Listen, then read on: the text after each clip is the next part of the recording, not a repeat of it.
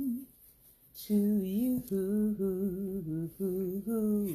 Good afternoon. Good afternoon to you. Welcome, everybody. Thank you for tuning in at my alternative time today. Tomorrow, we will be back at our regular meeting time of 11 a.m. Eastern Standard Time. But thank you for coming on. And it is Theology Thursday. Well, let's talk about the first part of my theology, and that is getting banned. I have been banned from Facebook communication for the next 2 days now. It was a total of 3 days. I'm down to 2 days. And let's see. I cannot post. I cannot message. I cannot use my stories. I cannot respond or react to anyone commenting or tagging me. I can accept tags, but I can't tag. Isn't that interesting? Yeah. So I can't respond to anything for anyone on any of my pages for the next 2 days. So look for me to come back probably Saturday, and I might even go live and tell Facebook what I think about this bogus ban. Yeah. So that is what's happening. So you can hashtag free Shantae Charles. That's what, if you want to help me, do that. Hashtag free Shantae Charles and at NBC Universal, because that is the people who have gotten me in this condition of being blocked. Apparently, I used a video clip of theirs to teach on parenting, and they said that I did not have permission to use it. I used it under fair use, which is what most people utilize when they are sharing video or content that is not theirs. You can share teachings and teach on things under fair use, especially if you are not making a profit off of it. You're not gaining anything monetarily from it, which I am not. NBC Universal said, no, you're not allowed to use our film even under fair use. So because of that decision, not MSNBC, NBC Universal. So because of that decision, Facebook took the post down, which is fine. I don't care that they've taken the post down. But then to come behind that and ban me and be punitive and say, you can't communicate with people through this platform. I am very thankful that I don't earn my income through social media platforms. Because if I earned my income through Facebook, that would be 3 days of lost revenue and income. Facebook does not allow me to monetize anything there. They don't allow me to monetize reels, videos, any of the content that I post there. So yeah, if you would like to support me as a content creator, join my Patreon, patreon.com/Daring Dialogues. So support those of us who are creating content and are educating and are teaching. Follow me on anchor.fm/Daring Dialogues. Those are ways that you can support what it is that we do outside of Facebook. All right. We do have a special guest again with us today. Come on over, special guest. And we are continuing our reading from Carved in Ebony, Lessons from the Black Women Who Shape Us. It's very interesting that Black women are still going through the same things. And the irony is, it is Black Women's History Month, and yet Facebook is banning a Black woman. Go figure. I mean, they were doing crazy stuff during Women's History Month, and they were doing crazy stuff during Black History Month. Oh, the ironies. So we have been reading about Lucy Craft Laney, and we are continuing part 2 of her life. The Great Debate. The debate of the day during her time was over whether black students would be better served by learning trades or by learning liberal arts. Staunch commentators like Booker T. Washington maintain that the road to black acceptance in white society was paved by respectability. Well, we know now he was wrong, don't we? And that respectability could be best achieved by a trade. Racial uplift, he argued, would be the result of hard work and elbow grease. On the opposite end of the spectrum, others maintained the importance of a liberal arts education, arguing that the way to gain traction in this society was through the ability to enter into meaningful intellectual discourse and to fight for equal rights regardless of respectability in trade. Well, we know he too was wrong, don't we? Because how many of us have entered into intellectual discourse and have been banned, right? And how many of us are fighting for equal rights? Yeah. And there's still racism and oppressive tactics that persist. So looking back in hindsight, that's what they thought at their time. They thought, well, if black people just get more educated, racism will go away. Or if black people just worked harder, people would see how hard we work and racism would go away. Well, we know neither of those things are true today, right? It doesn't matter because the mindset of people in those mindsets really has nothing to do with you. It has everything to do with them and their perception of the world. And until there's some divine intervention that happens and steps in, some of them are going to remain the way they are for the rest of their life. All right?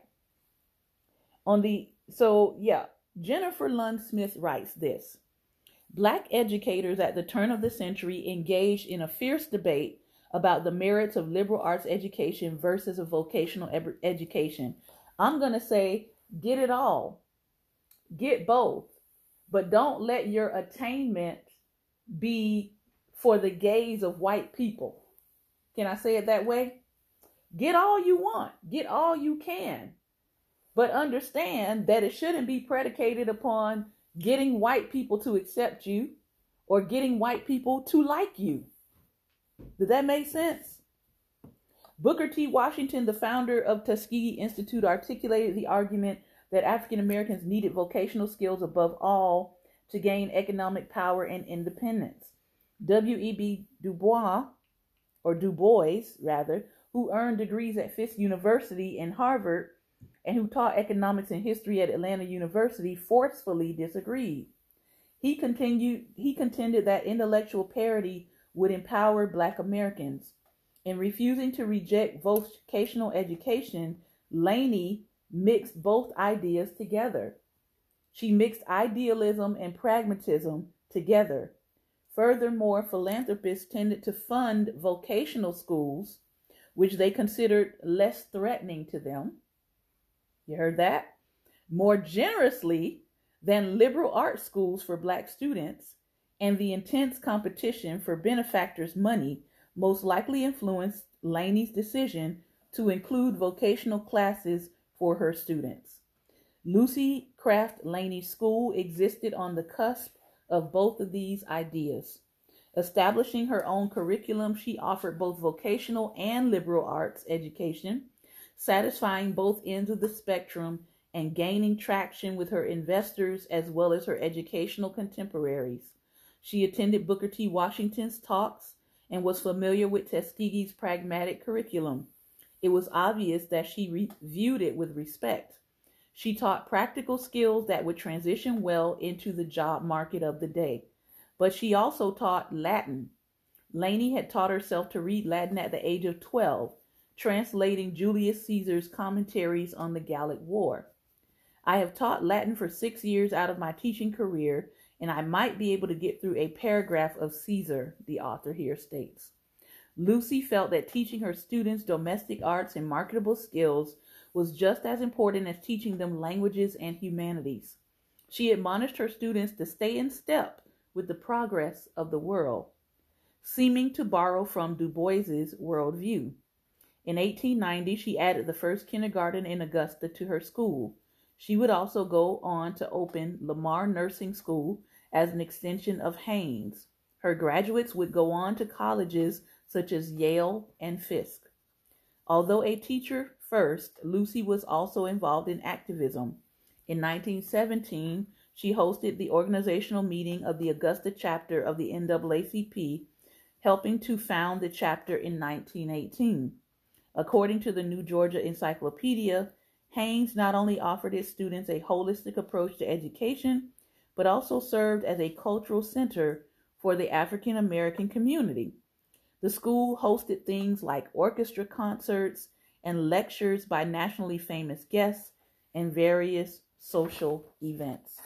So impactful was this school on the youth of Georgia that, along with Reverend Martin Luther King Jr. and Reverend Henry McNeil Turner, Lucy would be one of the first Black Americans to have their portraits hung in the Georgia State Capitol. Now Lucy Craft Laney High School, Lucy's life work still lives on to this day. A museum stands in Augusta in her honor, detailing her contribution to the young people of the state. When I first started compiling a list of women's names for this book, Lucy Craft felt almost too illustrious. This woman has a museum, a school, and other Augusta staples that bear the honor of her name. Could she really be counted among the never known or forgotten women? I decided to include her because though her name was one that I never knew, and if I had heard her name, I'm not sure I ever understood what a staunchly Christian woman she was, or how big a part the Presbyterian Church played in her ability to found and run her school. It was, in fact, Presbyterian Marjorie E.W. Smith who remarked in 1934 that Lucy had been staunchly Christian, and she brought those values to bear in almost every aspect of educating her young youth. Reverend Dr. E.P. Cohen, Secretary of the Freedmen's Board of the Presbyterian Church, said that her father, David Laney, has put no son into the gospel ministry to succeed him, but his worthy daughter Lucy is today practically doing the work of a faithful minister and servant of Christ. Miss Laney is a graduate of Atlanta University and has an education of which no woman in this land, white or colored, need be ashamed. Similar to Nannie Helen Burroughs and the male counterpart she was often compared to, Lucy Craft Laney also believed that respectability and hard work could gain her young charges respect in the eyes of the white communities they were entering. We have to remember back then that it was important for Black people to gain a foothold in our society. Now that we have gained footholds in the society, we see very clearly that people are pushing back against those footholds that Black people have gained in society. When I think of Lucy, the daughter of two once enslaved people who watched her hard work and intellect open doors that had been closed to her ancestors for many years, I understand this perspective. The young woman found herself on the cusp of Black citizenship during a time in America's history when her kinsmen were wrestling with what it meant to be a part of this society in the first place.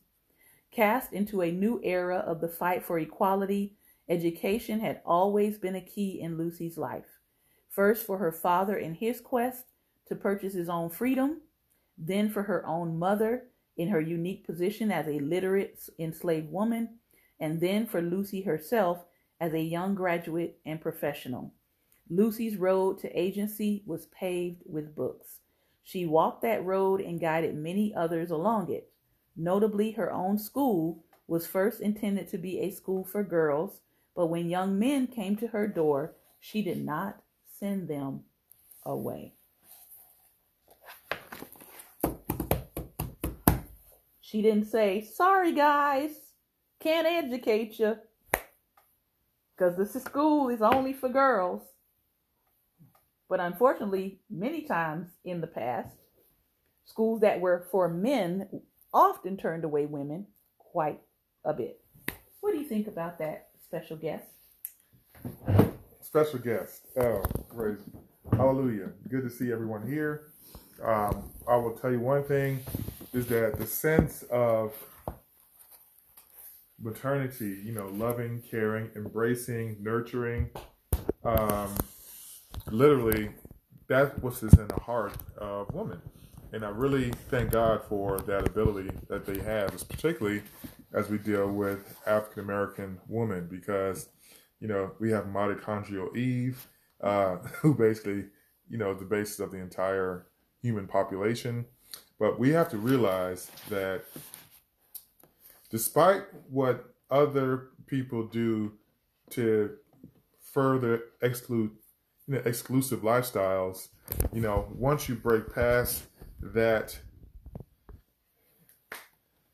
mental block, you begin to see just how much diversity and how much, exchange between, like male, and female, between black and white, between whatever, how when you come together, that there's a greater strengthening of the human bond in that. So those who don't restrict people based on what age or gender or a ethnic basis, now you will see a greater sense of God's heart being manifested through those processes. Well said.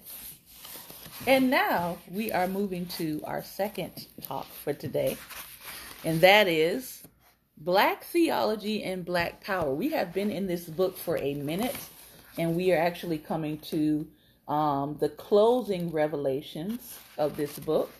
We are in the final section, which is Revolution, Violence, and Reconciliation in Black Theology.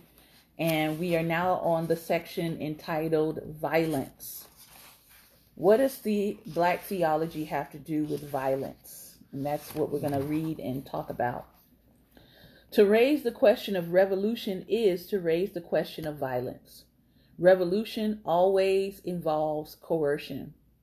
Is Black theology a theology of violence, is the question?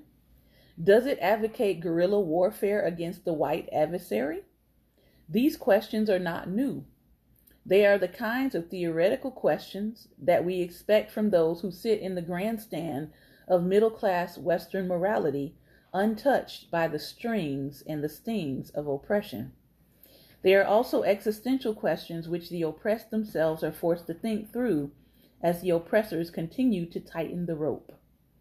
When the oppressed first come into the recognition of their humanity and their treatment as things by the societal structures, the response usually consists of spontaneous, undisciplined outbursts of violence saying, "We can't stand any more of this." But the masters are always silent on injustice, saying, "Justice will come only in a stable, orderly society," which means at the good pleasure of the white overlords. Therefore, if Black theology is to speak to the predicament of the oppressed, it must deal honestly with the question of violence. First, we must realize that to carve out a theology of Black revolution, which does not sidestep the question of violence, is difficult. It is normal with a Western view of morality to think that any expression of violence, at least by the disenfranchised, is unchristian. By contrast, it is quite normal to think that a nation has a right to defend its national interests with violence, especially if it happens to be part of the free world. It is interesting that so many advocates of nonviolence, as the only possible Christian response of Black people to white domination, are also the most ardent defenders of the right of the police to put down Black rebellion through violence. Another interesting corollary is their defense of America's right to defend violently the government of South Vietnam against the North. Remember, at the time of his writing, the Vietnam War was going on. Somehow, he says, I am unable to follow this reasoning. Our chief difficulty with Black theology and violence, however, arises from the New Testament itself. The New Testament picture of Christ seems to suggest that he was against violence as a proper redress. He certainly never resorted to violence, though he did turn over a table. In fact, he seemed to have avoided the term Messiah as a personal designation because of its political or violent implications. Also, his constant references to love and the turning of the other cheek seem to indicate that the Christian life cannot be one characterized by an eye for an eye and a tooth for a tooth. Does not Jesus clearly say that his ministry is for the meek and helpless precisely because they are without an advocate? And even if we agree that love, as suggested in chapter 2, includes power, does this mean the power of violence? Is it not true that the power of love, as expressed in the life and death of Jesus, eschews the use of violence and emphasizes the inward power of the Christian man to accept everything the enemy dishes out? Is this not what he meant when he said, "Father, forgive them, for they know not what they do"? Can we then, by any strength of the imagination or clever exegesis, interpret his command to turn the other cheek to mean the turning of a gun? These questions are not easy to answer. The real danger of these questions is the implied literalism in them. Like the fundamentalists who stress the verbal inspiration of Scripture, this view suggests that ethical questions dealing with violence can be solved by asking, what would Jesus do? We cannot solve ethical questions of the 20th century by looking at what Jesus did in the first century.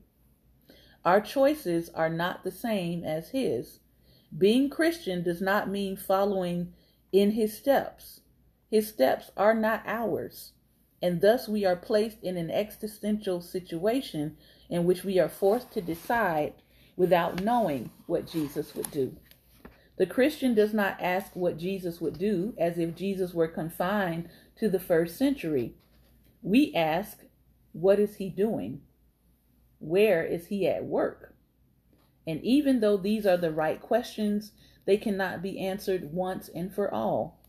Each situation has its own problematic circumstances, which force the believer to think through each act of obedience without an absolute ethical guide from Jesus. To look for such a guide is to deny the freedom of the Christian man. His only point of reference is the freedom granted in Christ to be all for the neighbor. Therefore, simply to say that Jesus did not use violence is no evidence relevant to the condition of black people as they decide on what to do about white oppression. The first task of Christian ethics is to invalidate this knowledge, the knowledge of good and evil. Bonhoeffer is referring to the Pharisaic and philosophical assumption that there is a guide or an absolute standard to right and wrong. For the Pharisee, every moment of life becomes a situation of conflict in which he has to choose between good and evil. For the sake of avoiding any lapse, his entire thought is devoted night and day to anticipating the range of possible conflicts. The Pharisee is a man who figures out on the basis of law what is the right and wrong course of action.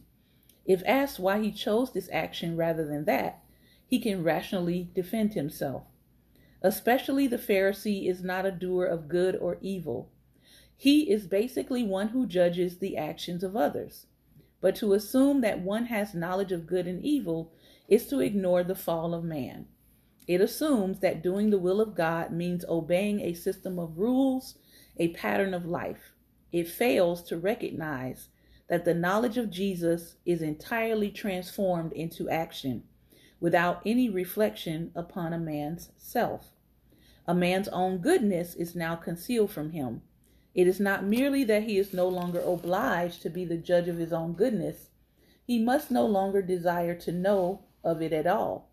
Or rather, he is no longer permitted to know of it. His deed has become entirely unquestioning. He is devoted to that deed and filled with it.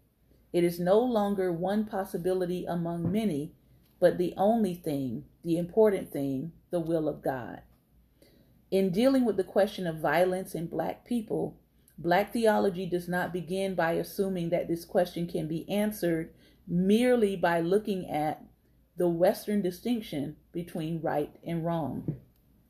It begins by looking at the face of black America in the light of Jesus Christ.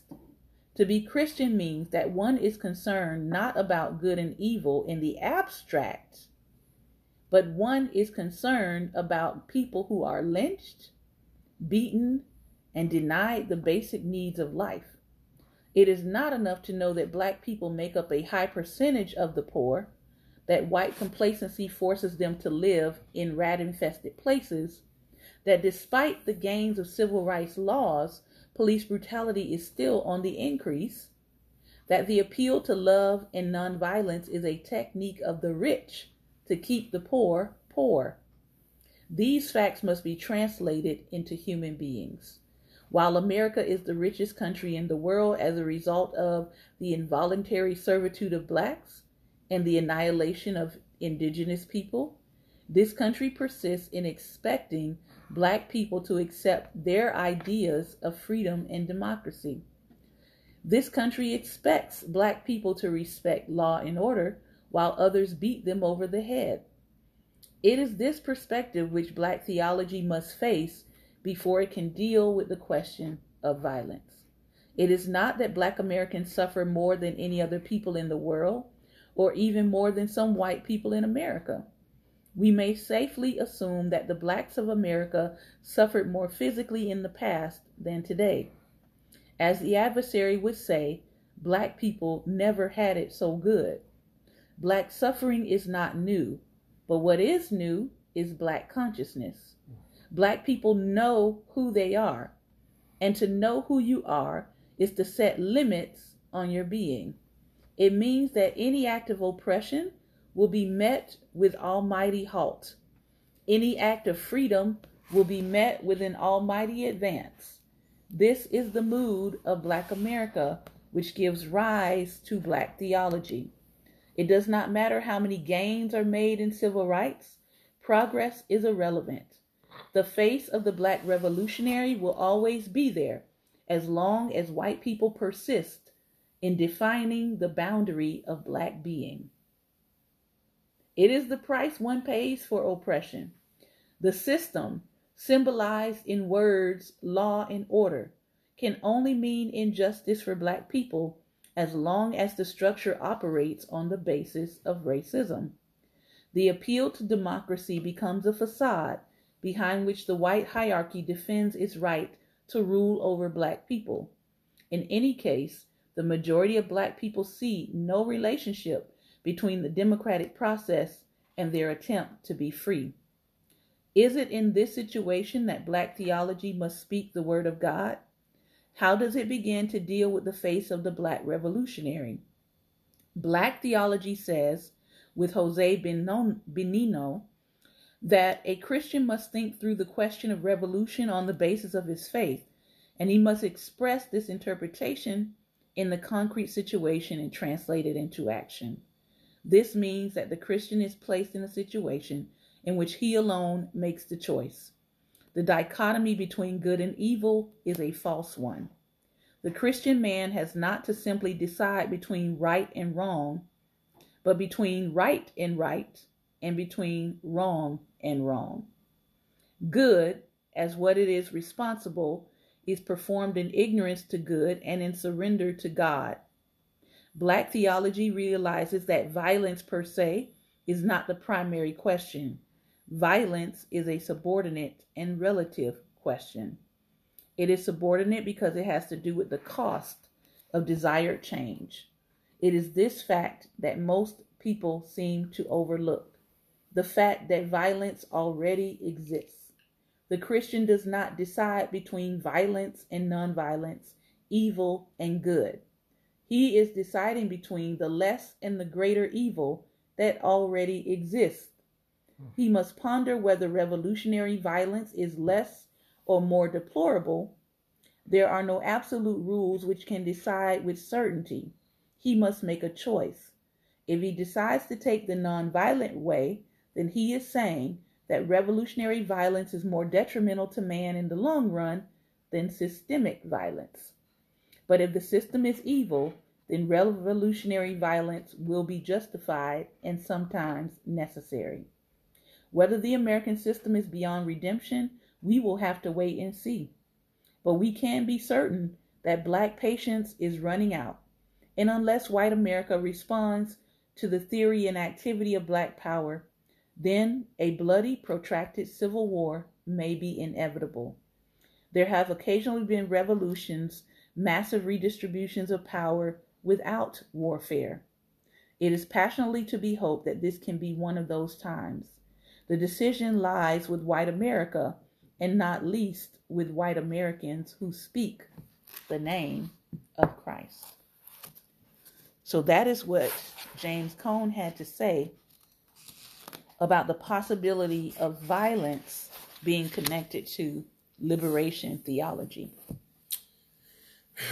Well, there's a lot to absorb and a lot to discuss in this whole thing, but there is a message that I really like to, since we're talking about theology aspect. I looked at the script here in Timothy, 2 Timothy, but understand this is Paul to Timothy talking about, but understand this, the last days, dangerous times of great stress and trouble will come, difficult days that will be hard to bear, for people will be lovers of self, narcissistic, self-focused, lovers of money, impelled by greed, boastful, arrogant, revilers, disobedient, ungrateful, unholy, and profane. They will be unloving, which is devoid of natural human affection, calloused, and inhumane, irreconcilable, malicious gossips, devoid of self-control, brutal, haters of good, traitors, reckless, conceited. Okay, now it says that they hold on to a form of outward godliness, although they have denied its power, for their conduct nullifies their claim of faith. Such people, avoid such people and keep far away from them. Okay, so what happens is this passage was written before the United States of America was actually even, co-opted through violence. Okay, so the whole nature and the whole building of this Western world was a product of extreme violence sanctioned, quote unquote, by God through, quote unquote, people who say that they were messengers of God. Okay. However, when you look at the messages here of the warnings that we need to understand, that people were devoid of human affection, callous and inhumane. You have to be inhumane to go about and destroy people in the name of greed. Paul pens it well, saying that they were, from such people, stay away from these people. So when you look at the concept, we're not going to say violence. People look at violence in different ways. Violence physically, where there's bloodshed, or violence meaning that you are actually, backing away or not embracing people.